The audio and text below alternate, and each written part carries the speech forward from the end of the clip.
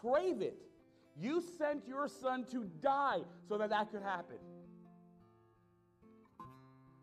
So we're so thankful for you saving this group of prodigals. God, teach us today. Humble us. Lord, if you have to humiliate us today for us to see how big you are and how small we are, Lord, do that. Lord, call people to yourself again. Lord, save someone today. You've been working throughout their life. You've been working throughout history and their personal history to bring them to the point that they would hear the word right now, today. So we pray that they would act on that they would receive it. And for those of us that you've called, and we've answered the call, and we claim to be Christ followers, we pray that today you change us like you've never changed us before. That none of us would be able to leave here the way that we came in. Speak to us. In the name of your Son, Jesus, and the power of the Holy Spirit, and the power of God's Word, we pray these things. Amen. Amen and amen. Thank you for standing. You can be seated. It's good to see you. Good morning, everybody. I'm really thankful that you're here. Thank you, kids. You're dismissed. Nursery kids, have a good time down there. All right. So we're now in the second week talking about Luke chapter 15, and the title of our sermon series is entitled Prodigal. And we are going to get actually into the story of the prodigal son today, and today we're going to be looking at the view of the actual prodigal son. And, last week before we got into everything, we spoke about everything that transpires in Luke chapter 15 that leads up to this story. And this context is something that's pretty familiar in the public life of Jesus, that he spends some time speaking to groups of people. And one of the particular groups of people that usually seek him out, not for the right reasons, but in order to discredit him and to one day try to arrange for his capture and his murder, are the Pharisees.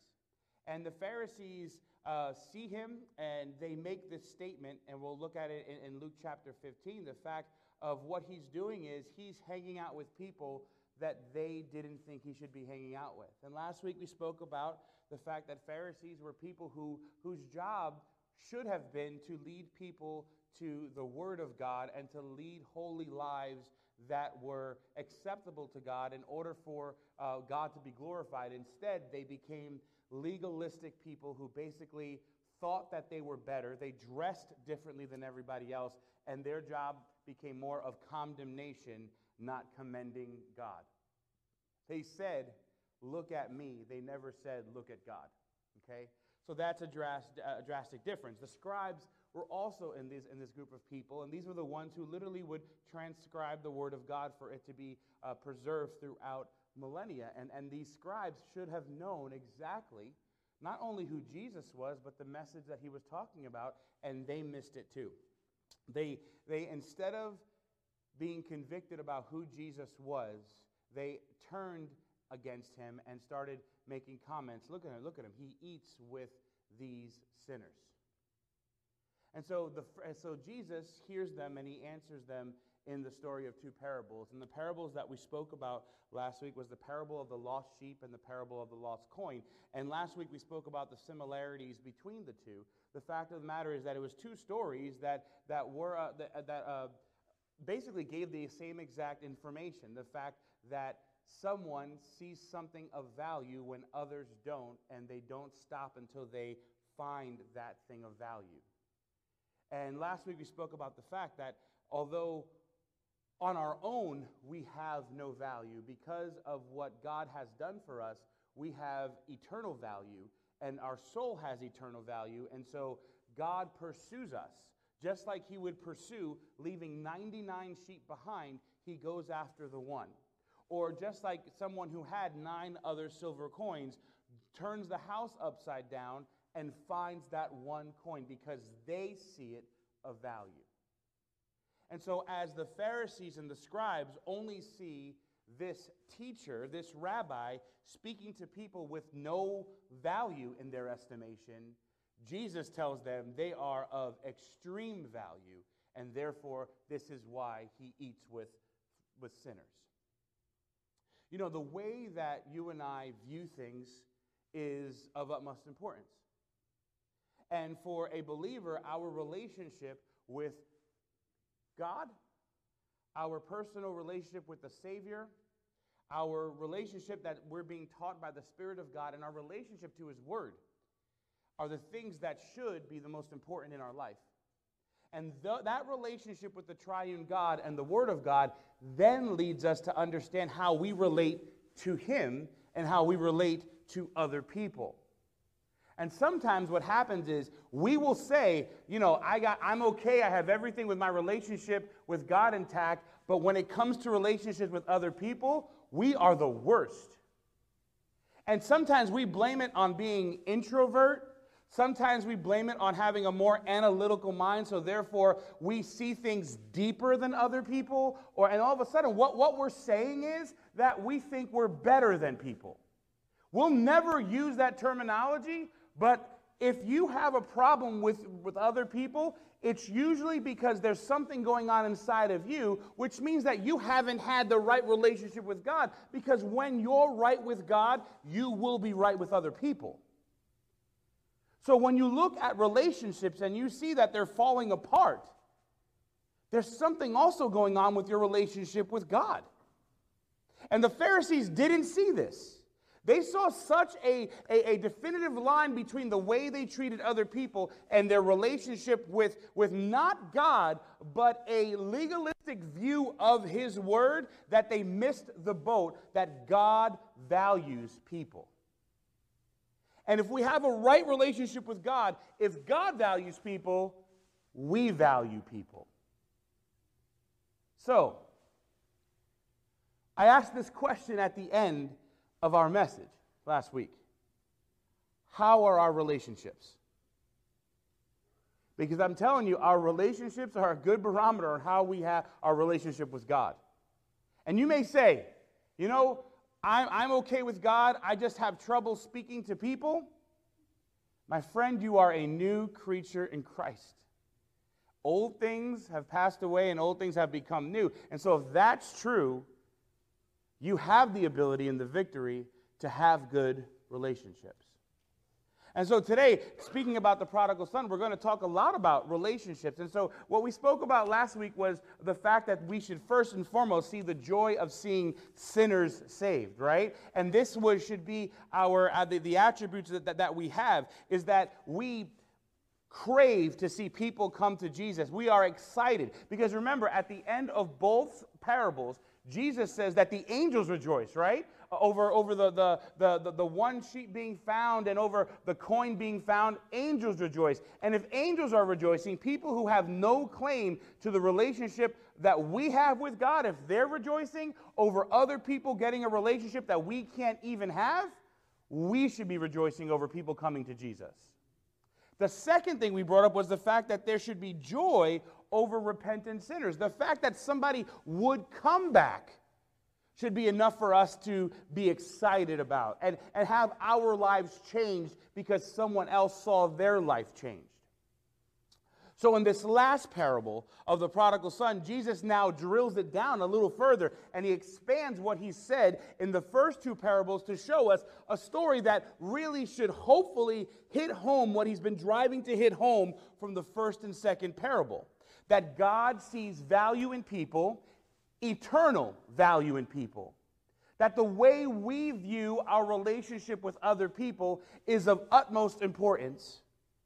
And that if we do have a problem with our relationships, we need to understand that there's something missing, something off with our relationship with God. And so as we look at this parable, I want us to see these things. And so today we're going to look at it from the viewpoint of the son. But you're going to see some things. So here's what I want us to see. Over the next 3 weeks, here's the only point that we have. I want us to understand how the kingdom of God celebrates the restoration of someone who's lost. how we celebrate someone who finds Jesus. And the celebration that we spoke about last week was one that lasts beyond the 90 minutes that we're in church. A celebration that causes you to further look for a way to have other people come to know Jesus. A celebration that causes you to reflect on your spiritual life. And if you see a new believer excited about Jesus and their excitement is bigger than yours, recognize it's just, oh, that's cute. But recognize it's great for them, it's sad for you that you still don't have that joy. See, sometimes we do that, right? We see a little kid at Christmas, and he's really excited about the toys and the presents that he got, and we get so excited seeing a little kid get upset. You actually hear people say this, I love seeing a little kid smile and laugh, right? And then we start reminiscing about our life, and then the question should be asked, why don't we smile and laugh anymore? You see, we've pinpointed and actually celebrated the joy of others, but we're missing the teaching that that celebration could also be happening for us on a continual basis. Because Jesus put it this way, I have come not only that they may have life, but that they may have life in abundance. Jesus has given us the ability to have more than just surviving. Jesus wants us to thrive in our life. And so we're going to look at Luke chapter 15. And we're going to start in verse 11.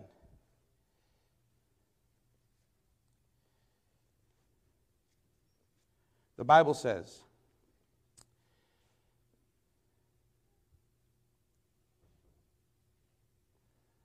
there was a man who had he also said, a man had 2 sons. The younger of them said to his father, Father, give me the share of the estate I have coming to me. So he distributed the assets to them.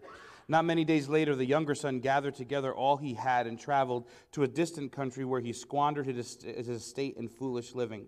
After he had spent everything, a severe famine struck that country, and he had nothing. He went to work for one of the citizens of that country who sent him into his fields to feed pigs. He longed to eat his fill from the pods that the pigs were eating, but no one would give him anything. When he came to his senses, he said, how many of my father's hired workers have more than enough food, and I'm here dying of hunger? I'll get up, go to my father, and say to him, Father, I have sinned against heaven and in your sight. I am no longer worthy to be called your son. Make me like one of your hired servants. So he got up and went to his father. But while the son was still a long way off, his father saw him and was filled with compassion. He ran, threw his arms around his neck, and kissed him. The son said to him, Father, I have sinned against heaven and in your sight. I am no longer worthy to be called your son. But the father told his servants, quick, bring out the best robe and put it on him, and put a ring on his finger and sandals on his feet. Then bring the fatted calf and slaughter it, and let's celebrate with a feast, because this son of mine was dead and alive again. He was lost and is found. And they began to celebrate. Now the older son was in the field as he came near the house, and he heard the music and dancing. So he summoned one of the servants, questioning what these things meant. Your brother is here, he told them, and your father has slaughtered the fatted calf because he has him back safe and sound. Then he became angry and didn't want to go in, but his father came out and pleaded with him. And he replied to his father, look, I've been slaving many years for you, and I've never disobeyed your orders, and yet you never gave me a goat so that I could celebrate with my friends. And when this son of yours came, who has devoured your assets with prostitutes, you slaughtered the fatted calf for him. Son, he said to him, you are always with me, and everything I have is yours. But we had to celebrate and rejoice, because this your brother of yours was dead and is alive again. He was lost and is found. My friends, this is the word of the Lord. So the story opens up talking about relationships immediately. A man had 2 sons. And if you know anything about a relationship between fathers and sons, it could be a very strong dynamic, or it could be a very, very interesting dynamic. I grew up for most of my, at least right before, being a teenager, I grew up with an older brother. Me and Antonio it wasn't love at first sight, but, we had everything pretty much worked out, right? I was the youngest, he was the oldest. We would go places, and that was the way it worked, and that was our little family. And then all of a sudden, my mom and dad tell us that my mom's pregnant. All kind of questions came up. I was saying, in this house while we slept, it was like, what in the world? And all of a sudden, we had this little bundle of joy named David. And David was the pride and joy of our family. To this day, I love my brother to death. We talk almost every day, but he is the baby. He's married with kids, but he's the baby. And all of a sudden, we saw this shift. I know from me being the youngest by the way, today is middle child day, and I know I won't get a phone call about it. I went from being the youngest to the middle child, and relationships changed. No, I was not that cute, curly, pudgy kid. I was the middle child.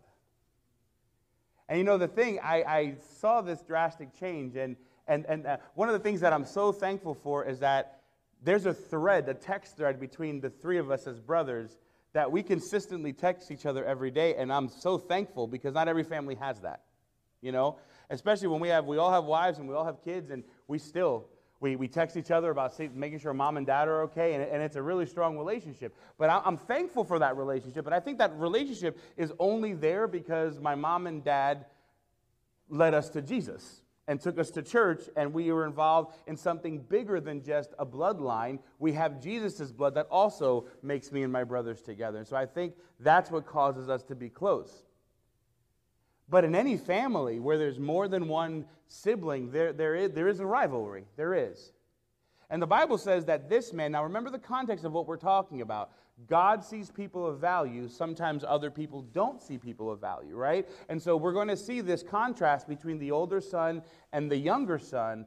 But one of the things that I want you to bring up right away is it's not like the younger son is the hero from the story from the very beginning. He's the villain. He's going to do something that's really messed up. And I want you to think about this when you think about the sheep, and I'm not so much the coin, because I can't see a coin jumping off of the dresser and hiding itself behind the bed, right? But the one sheep that ran away wasn't supposed to run away. But we all are dead in our trespasses and sins. We all have gone our own way. No one seeks after God. We have all gone astray. And so I want you to see that even though we're talking about God having value towards people, it's not like we recognize that value from day one and we live accordingly. So here's what happens. A man had 2 sons, and the younger of them said to his father, "Father, give me the share of the estate that I have coming to me." Okay, so I want you to understand in context, here is what happened. So when a father, this is not like it happens in 2021 as well, but when a parent dies, if they have assets, the assets gets distributed, right? And usually in Bible times, especially during the time of Jesus, the older son usually got a double portion, especially if they were Jewish, a double portion, and the younger son would get a regular portion of what it is. And so the way it split up was the younger son would get less than the older son. And it usually happened, for assets to be distributed, something has to happen. What has to happen? Somebody got to die, right? So imagine one day, your son comes to you and says, "Hey, whatever I have coming to me when you croak, I'd like it now."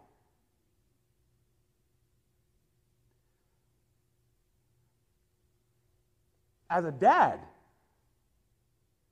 I want to make sure I can give my kids everything that they need, and if I can give them stuff that they want, I'll do that too. But if one of my kids came to me and said, "Hey, I know we don't have much, but whatever we have, I'm supposed to get some of it, I'd like it now," there would be heartbreak. I think there'd be fear. There'd be anger, and there'd be confusion. But one of the things that I thought that was really, really interesting is that the father does something in the next verse. He says this, so he distributed the assets to him. Dad's in the room. Wouldn't have that conversation ended with us saying, heck no, right? But the father didn't do that. So my youngest son, David, right? You guys know him. He's like 6'4" now, right? He looks nothing like me. He actually is a gorgeous kid, right? But he's me, and you guys know this. He's just like me. He is quick on his feet. He's a better athlete than I am, but he is as sarcastic and has as much trouble, if not more, than I did when I was a kid, right? We also share we have an affinity for something. We are both sneakerheads. We love sneakers. And I've passed, I don't know how I organically passed this on to my kid. We have the same foot size too.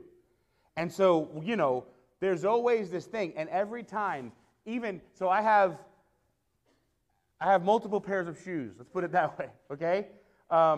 And my son also now has multiple pairs of shoes.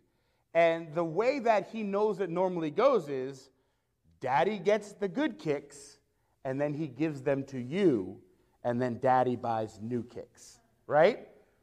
Once in a while, my son will say this to me, can I have those? And I've already told him, you'll get these when I get a new pair. He's like, yeah, I want those now.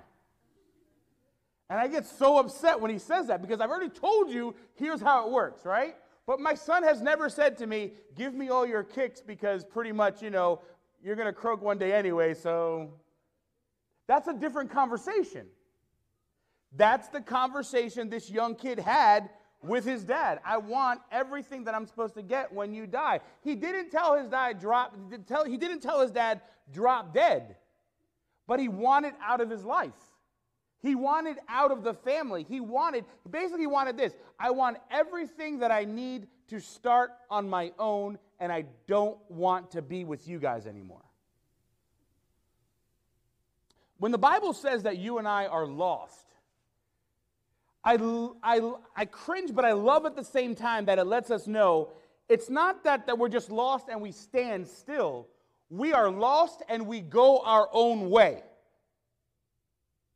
It's the reason why we need to hit our rock bottom to recognize that we need something that has more power than us.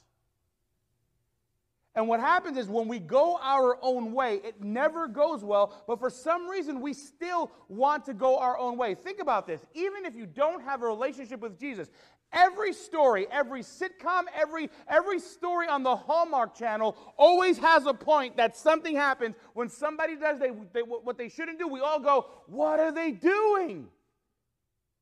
Yet what do we all still do? We all still go our own way, which is usually the wrong one. And that's what this kid was going to do. But now he had some money. He distributes the assets, not just to the younger son. What does the Bible say he did? He distributes it also to the older son. He distributes the assets to them. So now we'll find out about the older son later.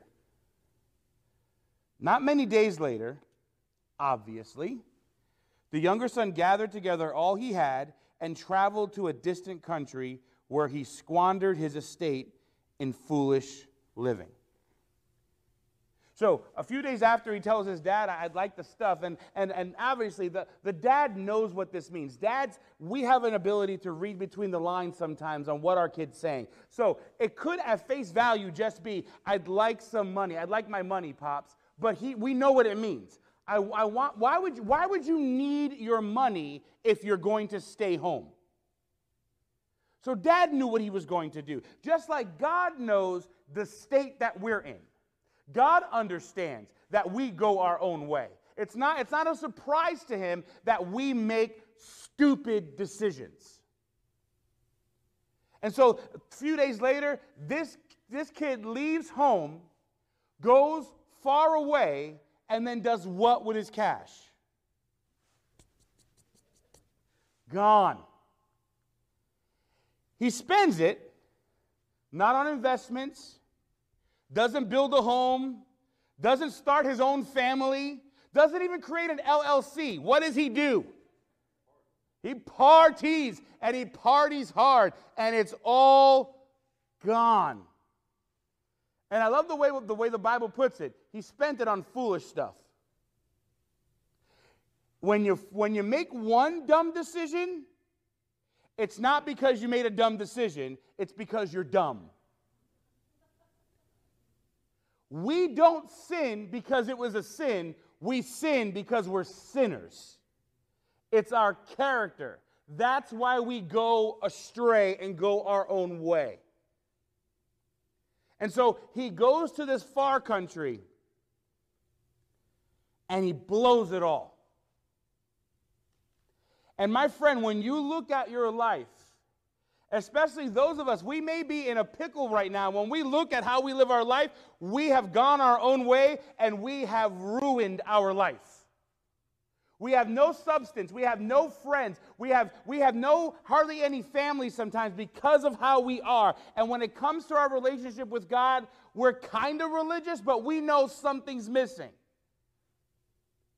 And we're like a young kid in a far country who's broke because he was dumb. He was selfish. He was inconsiderate. And he had no honor for the Father. That is the state that every single one of us are in without Jesus Christ. So, it goes on to say, after he spent everything, to make matters worse, a severe famine struck that country, and he had nothing. So being broke wasn't his rock bottom. Okay? God had to do something even further because a famine is a natural occurrence which is in the hand of the Almighty God, not us. Right? This wasn't man-made climate change. This was God literally like sending a famine. And he sends the famine, and then he had nothing. So, this is what he tried to do. Okay, so this is a selfish kid who leaves, and he goes off. He spends all of the money that he really didn't earn. He got it from his father. He has nothing. A famine strikes. So, he starts to become an entrepreneur and goes, hey, I'm going to figure this out myself. It's bad to the point that whatever he thinks his rock bottom is, he's like, you know what? I can get myself out of this hole. I'm going to go to work. Okay? So, instead of going back to the Father, instead of us going to God, what do? We try to work it out on our own. We try to work our way to heaven. We try to work our way into a relationship with God. We try to work our way into a church community without first having repentance. Then he went to work for one of the citizens of that country who sent him into his fields to feed pigs. All right, so he's going from being the father's son to working with pigs. He longed to eat his fill from the pods that the pigs were eating, but no one would give him anything. Okay, so sometimes some of the first jobs that teenagers get is that they work at a fast food joint, right? And sometimes that fast food joint job winds up becoming something that you like doing, and then you may be a waiter in a 5-star restaurant making some pretty good money, right? And in all those cases, whether you're in fast food or you're serving in a 5-star restaurant, usually if things are going okay, they at least give you one meal to eat, right? They give you something. Now imagine you were working with pigs and you were so hungry, you weren't thinking of that extra value meal you're going to get for free. You're saying, dude, the food the pigs eat, hopefully I can get some of that. That's where he's at. Think about the level of spiritual blindness it would take for you, instead of going back where you know that there's food and housing and shelter, for you to go, my plan to fix it on my own is to eat what animals eat. And you say, man, that kid's dumb. Oh, yeah?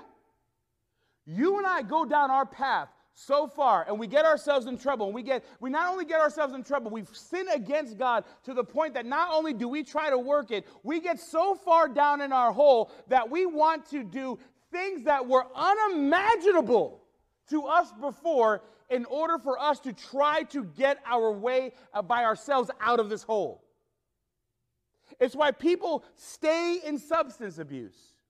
It's why people are workaholics. It's why people start gambling. It's why people do all these things and they start saying weird things just in order, well, if I can just do this, yes, oh, that must be a sign. Instead of just going back to the Father, we do everything else. And this kid was going to eat what the pigs eat.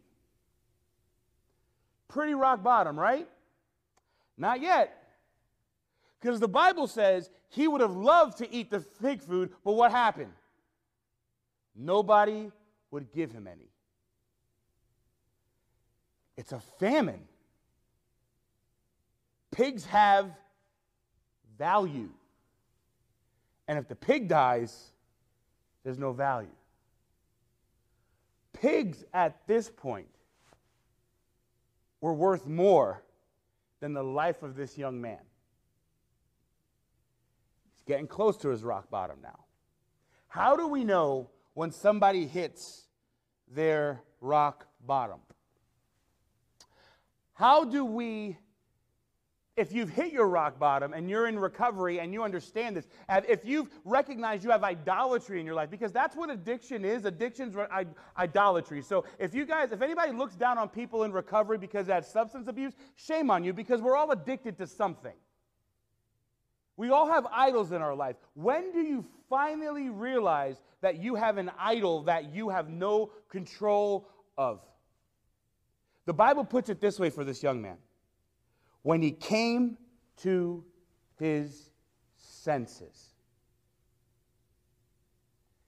So everything to this point, it looks like, was an induced haze of something.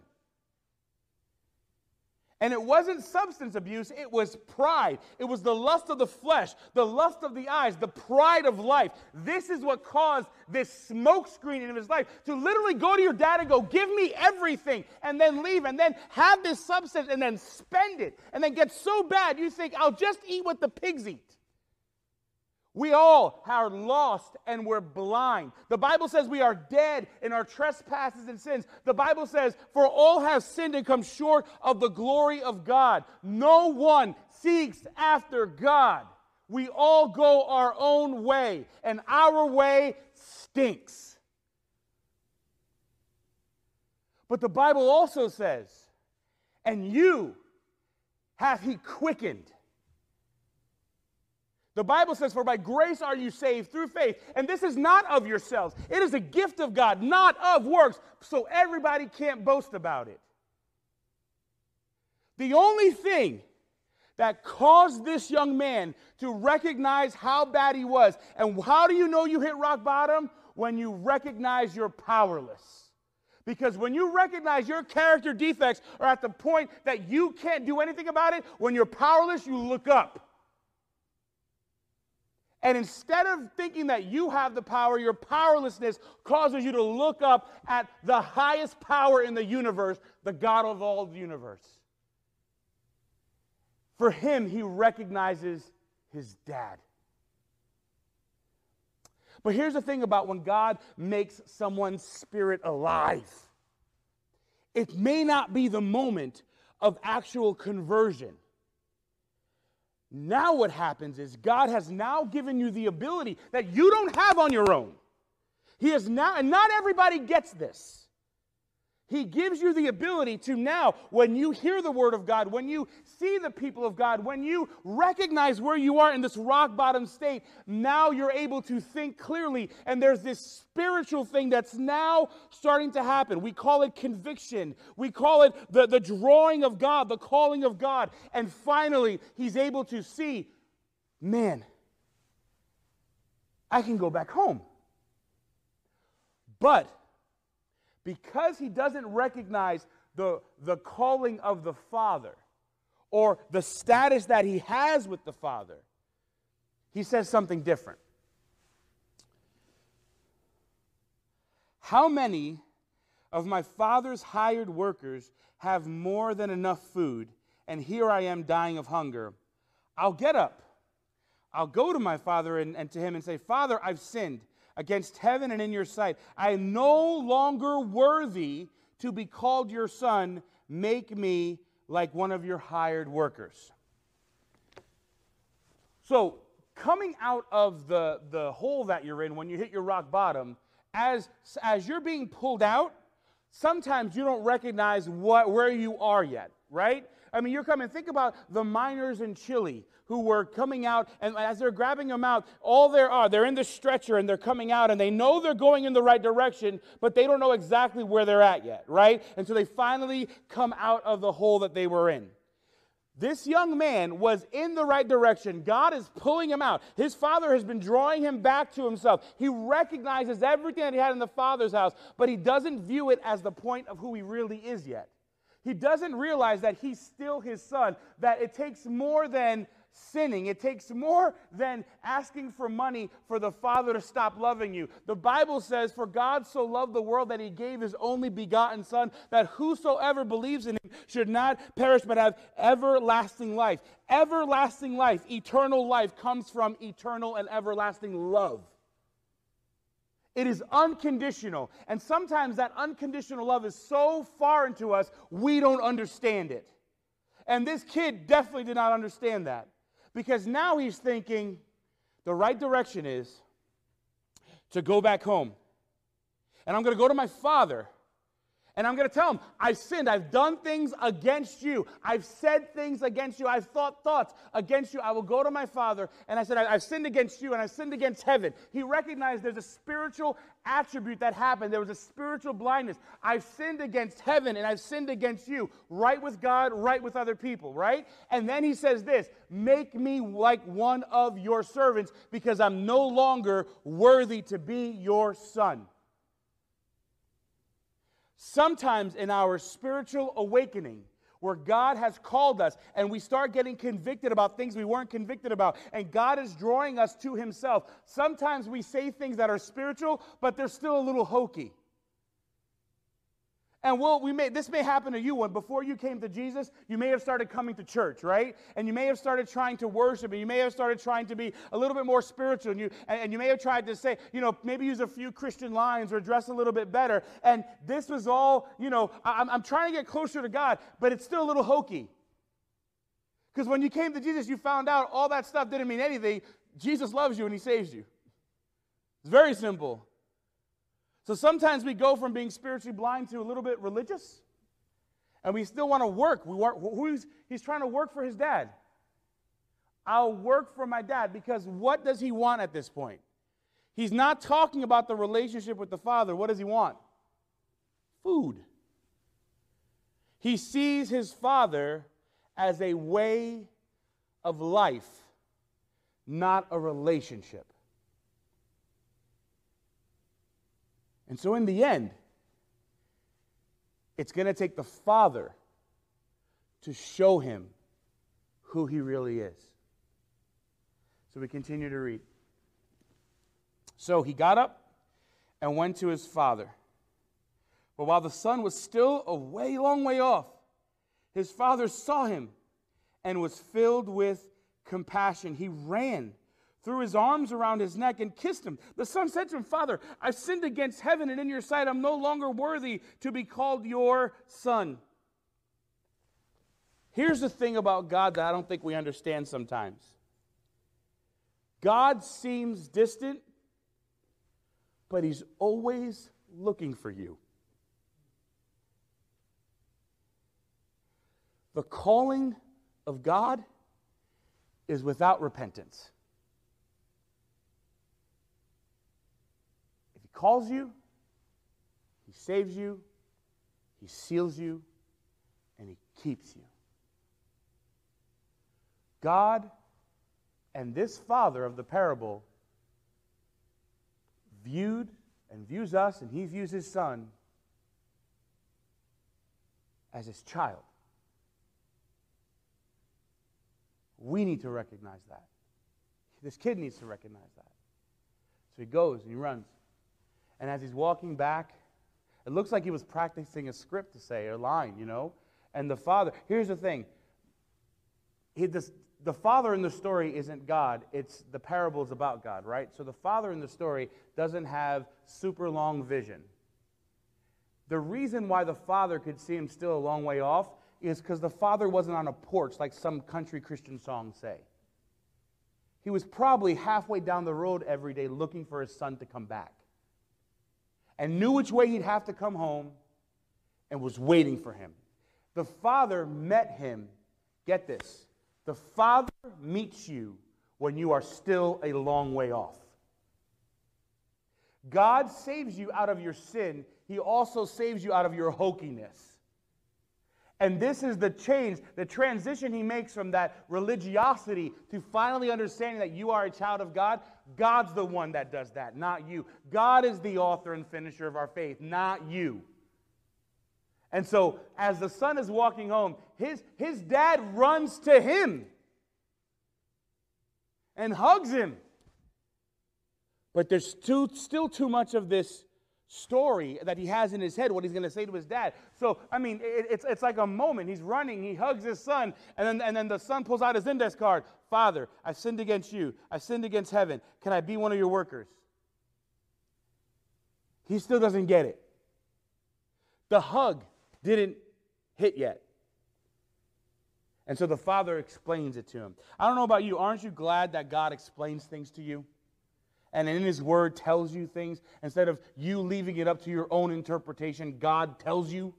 And here's what the father says. He tells his servants, quick, bring the best robe. And the son's hearing all this. Because the father had plans for the son that the son didn't even know about. The father has been planning this for a while. Quick, bring out the best robe and put it on him. Put a ring on his finger and sandals on his feet. Then bring the fatted calf and slaughter it, and let's celebrate with the feast, because this son of mine was dead and is alive again. He was lost and is found. So they began to celebrate. It's interesting that the father doesn't take a lot of time with the son to go, no. He just tells the servant so everybody understands what's going on. And here's the things, and I'm going to leave you with this, and we're going to talk about this when we talk about God's view of this whole story. He gives him three things. He gives him the best robe. So not only is it not the clothing of a servant, the best robe signifies that he is part of the family. It not only gives him warmth and comfort, it signifies that he is not a servant, he is a child of the Father. Clothing means something to them. The next thing, the Bible says that he gives him a signet ring.